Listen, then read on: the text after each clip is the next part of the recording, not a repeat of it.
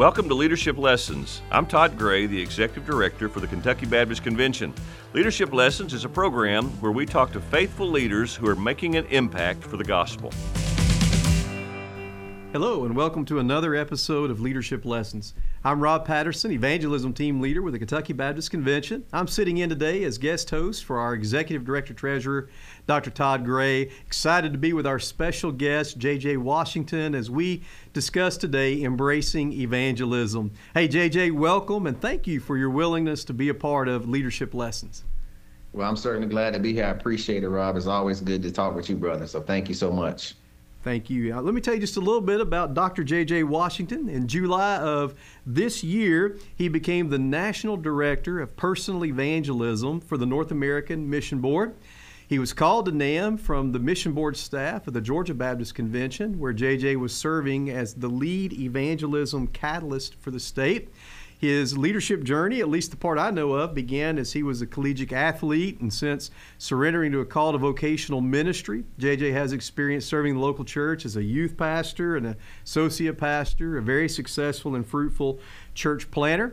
He has a Master of Arts degree in leadership. He also has a Master of Divinity degree, holds also a Doctor of Ministry degree. JJ, I think you also still serve as adjunct professor at your alma mater, Luther Rice Seminary and University, where he teaches pastoral ministry courses. Perhaps most importantly of all, he's been married to his lovely wife, Tamara, for 19 years now. They got two amazing teenage children, Jarius and Jayla. Incredibly excited to have you with us on Leadership Lessons, JJ. We want to make the most of the brief time we have together, so how about we jump right into these questions? Absolutely, certainly. So how will you be encouraging evangelism in this new role God has called you to at the North American Mission Board? Yes, it's two areas that we're going to focus on. Number one, the encouraging or inspiring, motivating, whatever word you want to use there. That's one piece of it. And then the other piece is equipping. So it's just a two-edged sword. And we'll do that directly, like via NAM events. We'll have some NAM evangelism trainings. We're in process of developing the content for that now. And we expect in the fall to begin having those trainings across the nation. And then also we'll do some of this indirectly through state evangelism conferences, such as the Kentucky Baptist, other state conventions. So we want to partner well with all of our state conventions and just come alongside what they're already doing in their state and just see how we can help, whether it's preaching or if it's just coming in and doing a breakout on evangelism. But we definitely want to work through our partners as well, and then we'll have some direct events also. So that's the approach that we are in process of rolling out soon. Mm-hmm. So JJ, you have experience of having served in the local church. You had experience of serving on the staff of Georgia Baptist Convention as well, and trying to encourage Georgia Baptists in the area of evangelism. Now the Lord's called you to this national role. And so what are some of the lessons maybe you've learned of serving in those different roles that are impacting how you're thinking about? So for example, you were just talking about trying to partner well with state conventions like the Kentucky Baptist Convention and others across. And so how has your experience local church, Georgia Baptist Convention, influencing the way you're thinking about encouraging evangelism now on a national scale? You know, I'm really grateful for the journey. I had no idea that it would lead to where I am now and being able to do what I'm doing now with just working with all the state conventions and just dear brothers like yourself.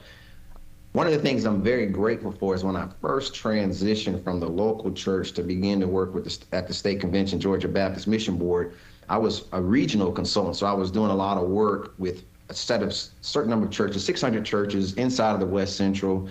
There were 11 associational mission strategists inside of that area. So it's a large area, a lot of churches.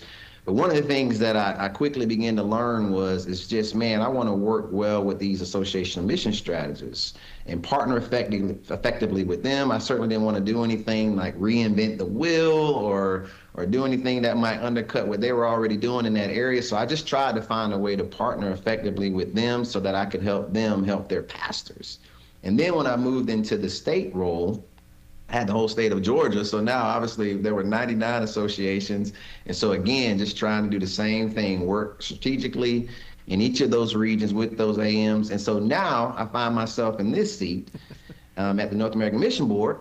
And I'm trying to do the same thing that I learned there with our state directors of evangelism across North America, and just partnering well, trying to encourage, trying to support, trying to resource, whatever we can do to really help them be effective in raising the temperature for evangelism in their state. Here's what I know, that me and Tim Dowdy and just a few people at NAM, it's not going to get done.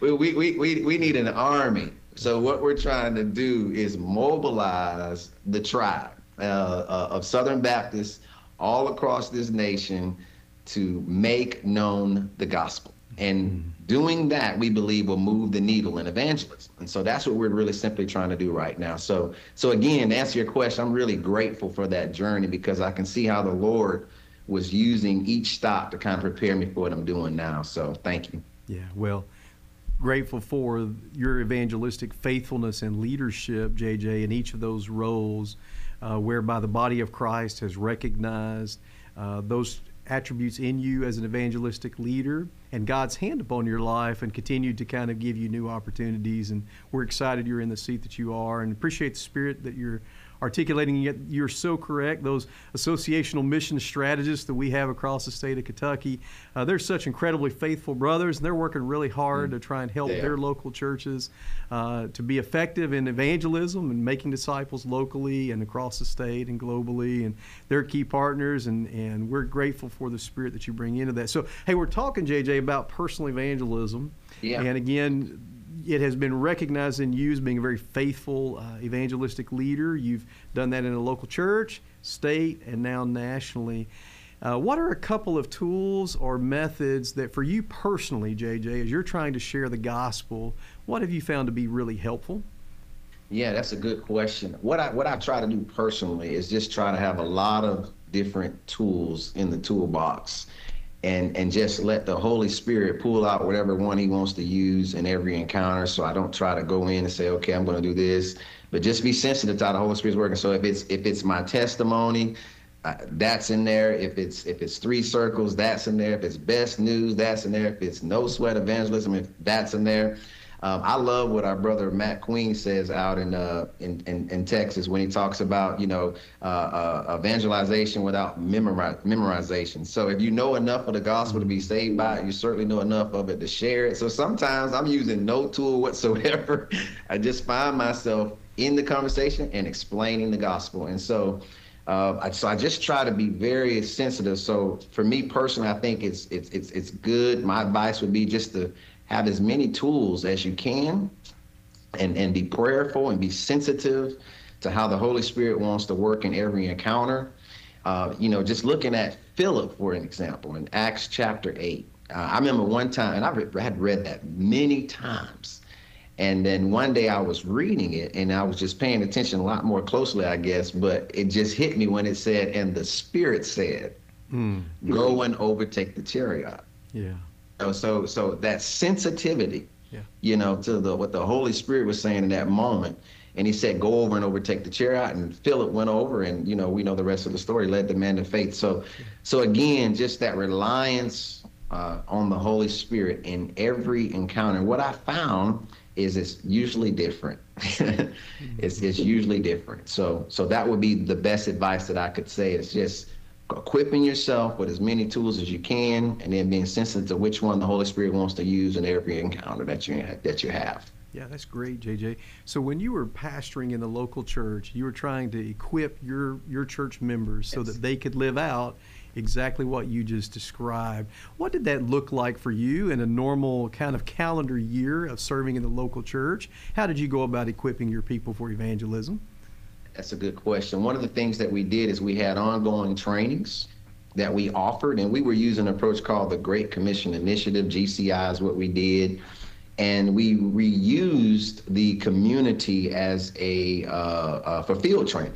I mean, it wasn't necessarily a door knocking strategy, but we used that as an opportunity to give people field experience so they could be comfortable when they were just going about their everyday lives. And so we did go out into the community as part of our training. So there was a content component where we were like in the classroom learning things like abiding in Christ, prayer as the foundation, clarity on the gospel, understanding the mission of God.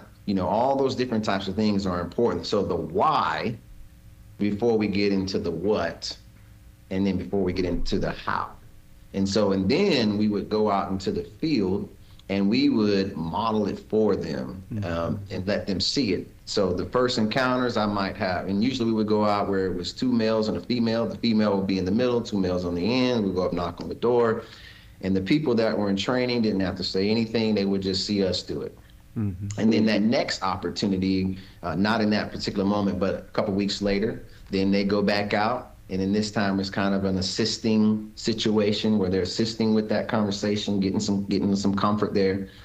And then the next time we went out, then they were leading and we were kind of observing them so we could offer coaching. But we would always go back at the conclusion of every time we went out and we would talk about what we learned and what God did. Not what we did, but what God accomplished. And we always celebrated, even if people believed or not, that the fact that the gospel was shared. We can celebrate that the gospel was heard. And so, because the results don't belong to us. J.I. Packer in Evangelism and Sovereignty of God, a small book. I still have it in my library. I remember getting that book in seminary, but one of the things he would say in that book, that he said in that book, is a quote of his. He says, evangelism is man's work, but salvation is God's work. Yeah. And so that's something that's always stuck with me. So anyway, but that's what we would do in our local church, just to equip our folks. And so that's very important, I think, for pastors to do, to have some level of training, some process where you're walking folks through. Yeah, that's so good. That's really helpful. Let me summarize, if I can, bullet points, what some of the really important things I heard you say. One is that you always celebrate just the obedience of sharing the gospel and trusting God with the results. That's so true for evangelism. Our part is to share, and that's the victory for us, is obedience to share the gospel. So celebrating that. But I loved what you were talking about. So you had an equipping component, but built into that was opportunities for them to get some immediate reps. Yep. And what I really like, JJ, is your opportunity to go out, and you talked about those key phases. So initially you're modeling, this is what it looks like, so they could see how it works. You begin to transition, assisting them, allowing them to take the lead, but not feeling like they're all the way out front. And then stepping back more, letting them step out and try to share the gospel, watching and encouraging them. And then an opportunity to process together with them. How did it go? What did God do? Giving glory to God, but also learning from those experiences. That's all really good, really helpful. Thank you for sharing that. If a local church leader is looking for one way to really help his church move forward, you've just given them some really great ideas. What would be 1 or 2 key things you would say, JJ, to the leader in the local church if they want to help their people grow in evangelism?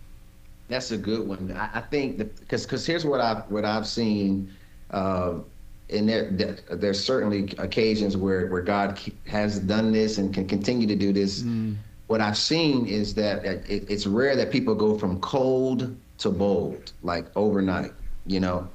What you usually see is a process where people might be initially they're cold, and then their hearts begin to warm, and then they're like, okay, I feel, they're a little bit more confident inviting people to church.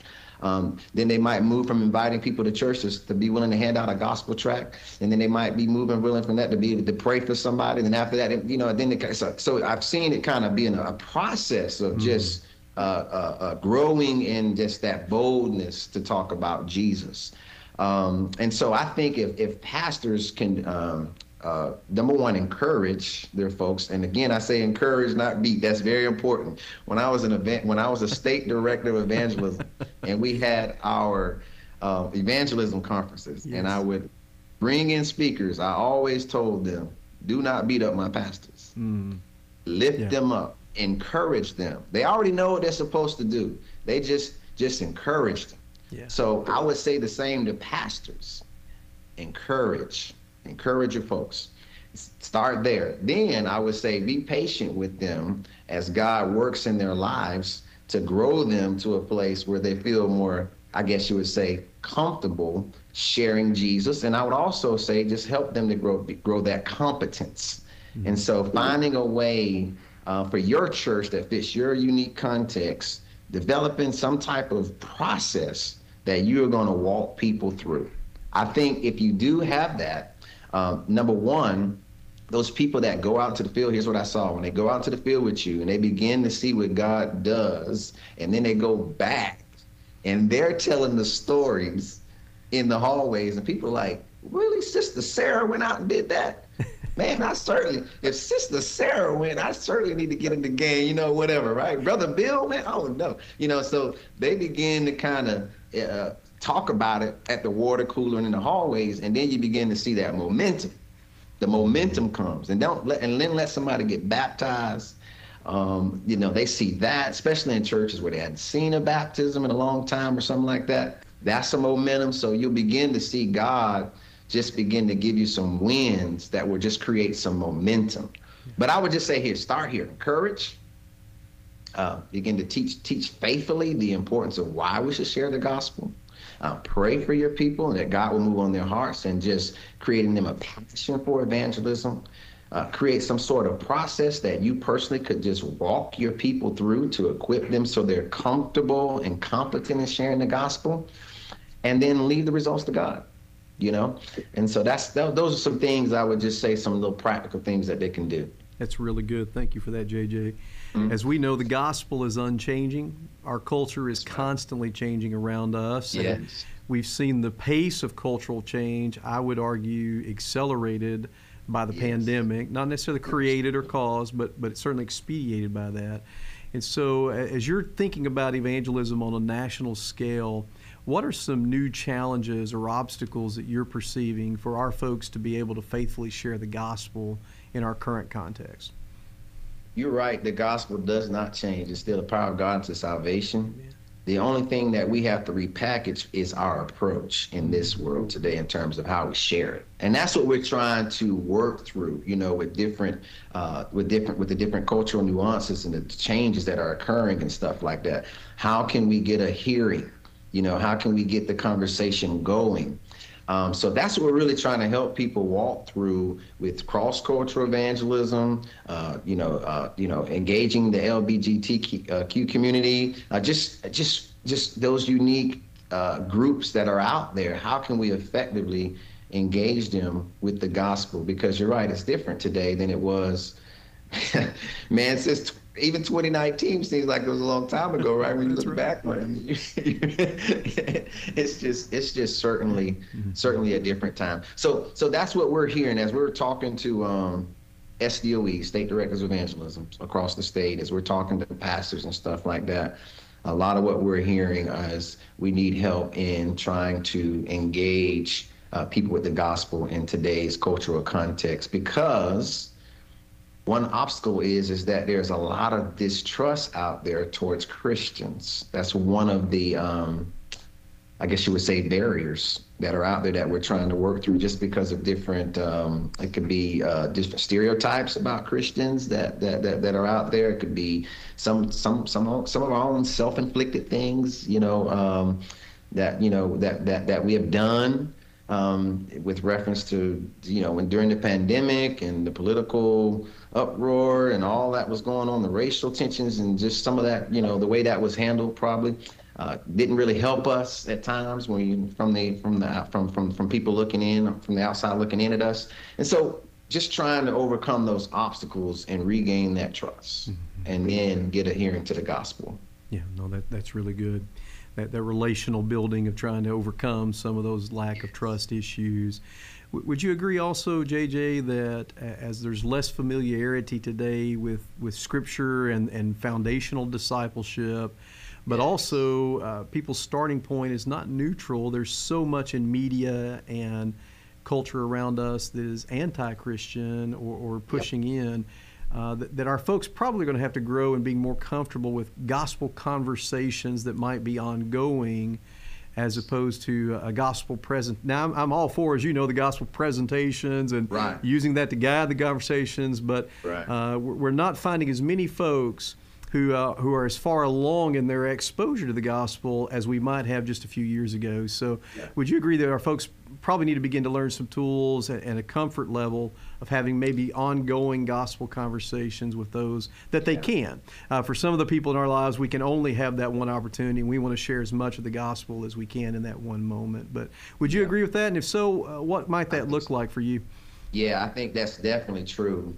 And, when you realize in this context that we're in, it's not going to be, in most cases, not going to be a one and done. And historically, we've had a lot of instances where that was the case. Like you share the gospel, boom, they get saved and believe that day. Like, man, all right, right. But a lot of times those folks had some type of background with Christianity, even though they weren't believers. Myself, for example.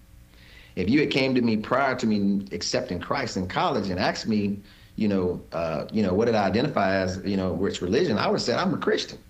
I actually had a cross tattooed on my arm. I had a gold chain of the cross, a piece of jewelry. But what I realized is that when the gospel was shared, that I never repented and believed the gospel. I never surrendered my life to Jesus. I just went to church and was around it. And so I was literally like low-hanging fruit, if you would, if I could use that word. But a lot of times when I'm meeting people today, they don't have that background. I might mention gospel, they don't even know what that means. Yeah. Right. And so you're starting, as you just indicated, where there's really not a lot of familiarity. And so you got to be patient and walking them through the gospel. And it's going to be a period of time, and just be willing to kind of go over that crock pot approach as opposed to the microwave approach, and just sharing the gospel with them. Yeah, no, that's really helpful. JJ, this podcast is called Leadership Lessons. Could you share with me about an experience that you've had that really shaped your approach or your understanding of what leadership is? I was laughing when you read that credential about that Master of Arts, and I was thinking about that Master of Arts in leadership, because I remember getting that degree and then getting my first leadership assignment and failing. But I failed forward. One of the things that I learned from that experience was when you're given a position, people at that time, they have to follow you.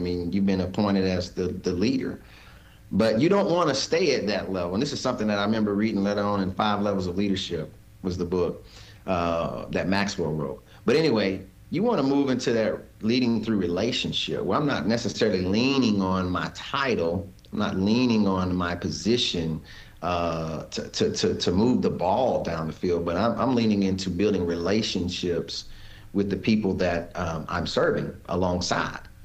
And then you lead through relationships. I think that's probably one of the most effective things that I learned. And then just being willing to be able to share responsibility with people, allow people to really utilize the gifts that God has given them. What I found is when people feel like they're being used and the gifts that God has given them is being utilized in the ministry context in which they find themselves, they find a lot of fulfillment there. And so, and satisfaction serving there. But if not, then they may move on because they may not feel like they're being used. The gifts that God has given them is being utilized. So I think recognizing gifts, letting people utilize their gifts, and just building those solid relationships with people, having a clear direction on clarity on what you're trying to accomplish, what we're going to do, how we're going to get there, what it looks like when we get there, what are the values that are going to drive us there. Just providing all that types of clarity helps people as well really enjoy their experience, because they're not confused about what we should be doing, how we're going to do it, when it's going to get done, what it's going to look like. There's clarity there. So those are some of the things that over the years that I've just tried to, fold into my approach on leading. Clarity, relationships, and also just modeling. Brother, I feel the weight of this role. If I'm going to be out encouraging and equipping people to share the gospel, then guess what? I better be doing it myself. And so I think as a leader, we want to model what we expect to see in others. And that gives you credibility as well as you stand before others and try to say, here's the direction we're going. So I think the law of picture, people do what people see. And so just leading in such a way like that as well. So those are just some quick things that I've learned over the years. That's really good. A phrase that Dr. Gray uses in leading us here at the Kentucky Baptist Convention is he will oftentimes remind us that ministry partnership, it runs at the pace of relationships. And so really kind of learning to lead with our people. And that concept of failing forward is so helpful because all of us are going to have mistakes that we make, probably on a regular basis, JJ, if we're to be honest, but learning how to leverage those and learning how to fail forward, as you said, growing in the sanctification, the trust of the Lord. And you do have a weight on your shoulders in that seat, but I would take this opportunity to say publicly what I've said to you privately before. I'm personally thankful God's called you to the role. We've seen how you've led in other contexts, and we're excited as Southern Baptists to have you there, and we're praying God will use you to encourage evangelism. Hey, my last question, you were talking about modeling, JJ, what we're asking others to do. Could you share with us a recent experience where you've personally tried to share the gospel and how you got into that conversation and just quickly how it went? We won't be able to tell the whole story, but could you just share what that has looked like for you recently? Yeah, the recent one was with my wife. She just had a surgery, so I was at the hospital. She was, in the hospital, and the guy, Zeke, was coming in taking care of her. But he was so kind, so kind. And so eventually, as we were, getting ready to leave, I said, "Hey, Zeke, brother, do you mind if I ask you a question? It's a personal question about Jesus." And so, brother, if you don't want to talk about it, I understand. That's a new technique I've used at times, just to see if God's working. Because if they tell me no, then I just continue to move on, pray for them, and just trust God to continue to work and wait for another opportunity when they might be ready. They usually circle back to the person that tried to share with them when something hits them in their life and they want to learn more. But anyway, So what I did is he said, "No, go right ahead, shoot." And so I went right into the gospel, had an opportunity to share with him. Come to find out, he was a Muslim. He did not get saved in that hospital that day, but we had a great conversation about the Lord. He shared with me his interpretation of what he believes Jesus, who he believes Jesus to be. I was able to talk about, what we believe and stuff like that. But again, it was here's what it all comes back to: boldness, just asking the question. You know what I mean? And so he did, and when I did, he allowed me to have that conversation with him. And then yesterday, just going through the drive-thru at a restaurant, I always keep gospel tracts on them. Ask the same question. Sometimes I'll just go direct. "Hey, brother, do you know Jesus? Do you know Jesus?" And he said to me, "You know what, I actually do." I said, "Well, okay, well, praise the Lord for that. Well, here, I want you to take this gospel tract, and I want you to share the gospel with someone else today as well." And so anyway, you just try to be sensitive to how the Lord is working in every encounter. But those are just two that just come to mind from recent days. Those are awesome examples, JJ. Thank you for your sensitivity to the Holy Spirit, for your modeling of what it looks like to be intentional in evangelism. Thank you for taking this role at the North American Mission Board, and we're really grateful for your willingness to join us on Leadership Lessons today. This has been a great conversation. I know it'll be an encouragement and hopefully a help to pastors and leaders across Kentucky and beyond. Thanks so much for being on Leadership Lessons, JJ. My pleasure. Thanks for having me. God bless you guys. Thanks for listening to Leadership Lessons. This program is made possible by the generous contributions by Kentucky Baptist through the Cooperative Program. For more information about the Kentucky Baptist Convention, go to kybaptist.org. And for news about how Kentucky Baptist churches are making a difference, go to kentuckytoday.com.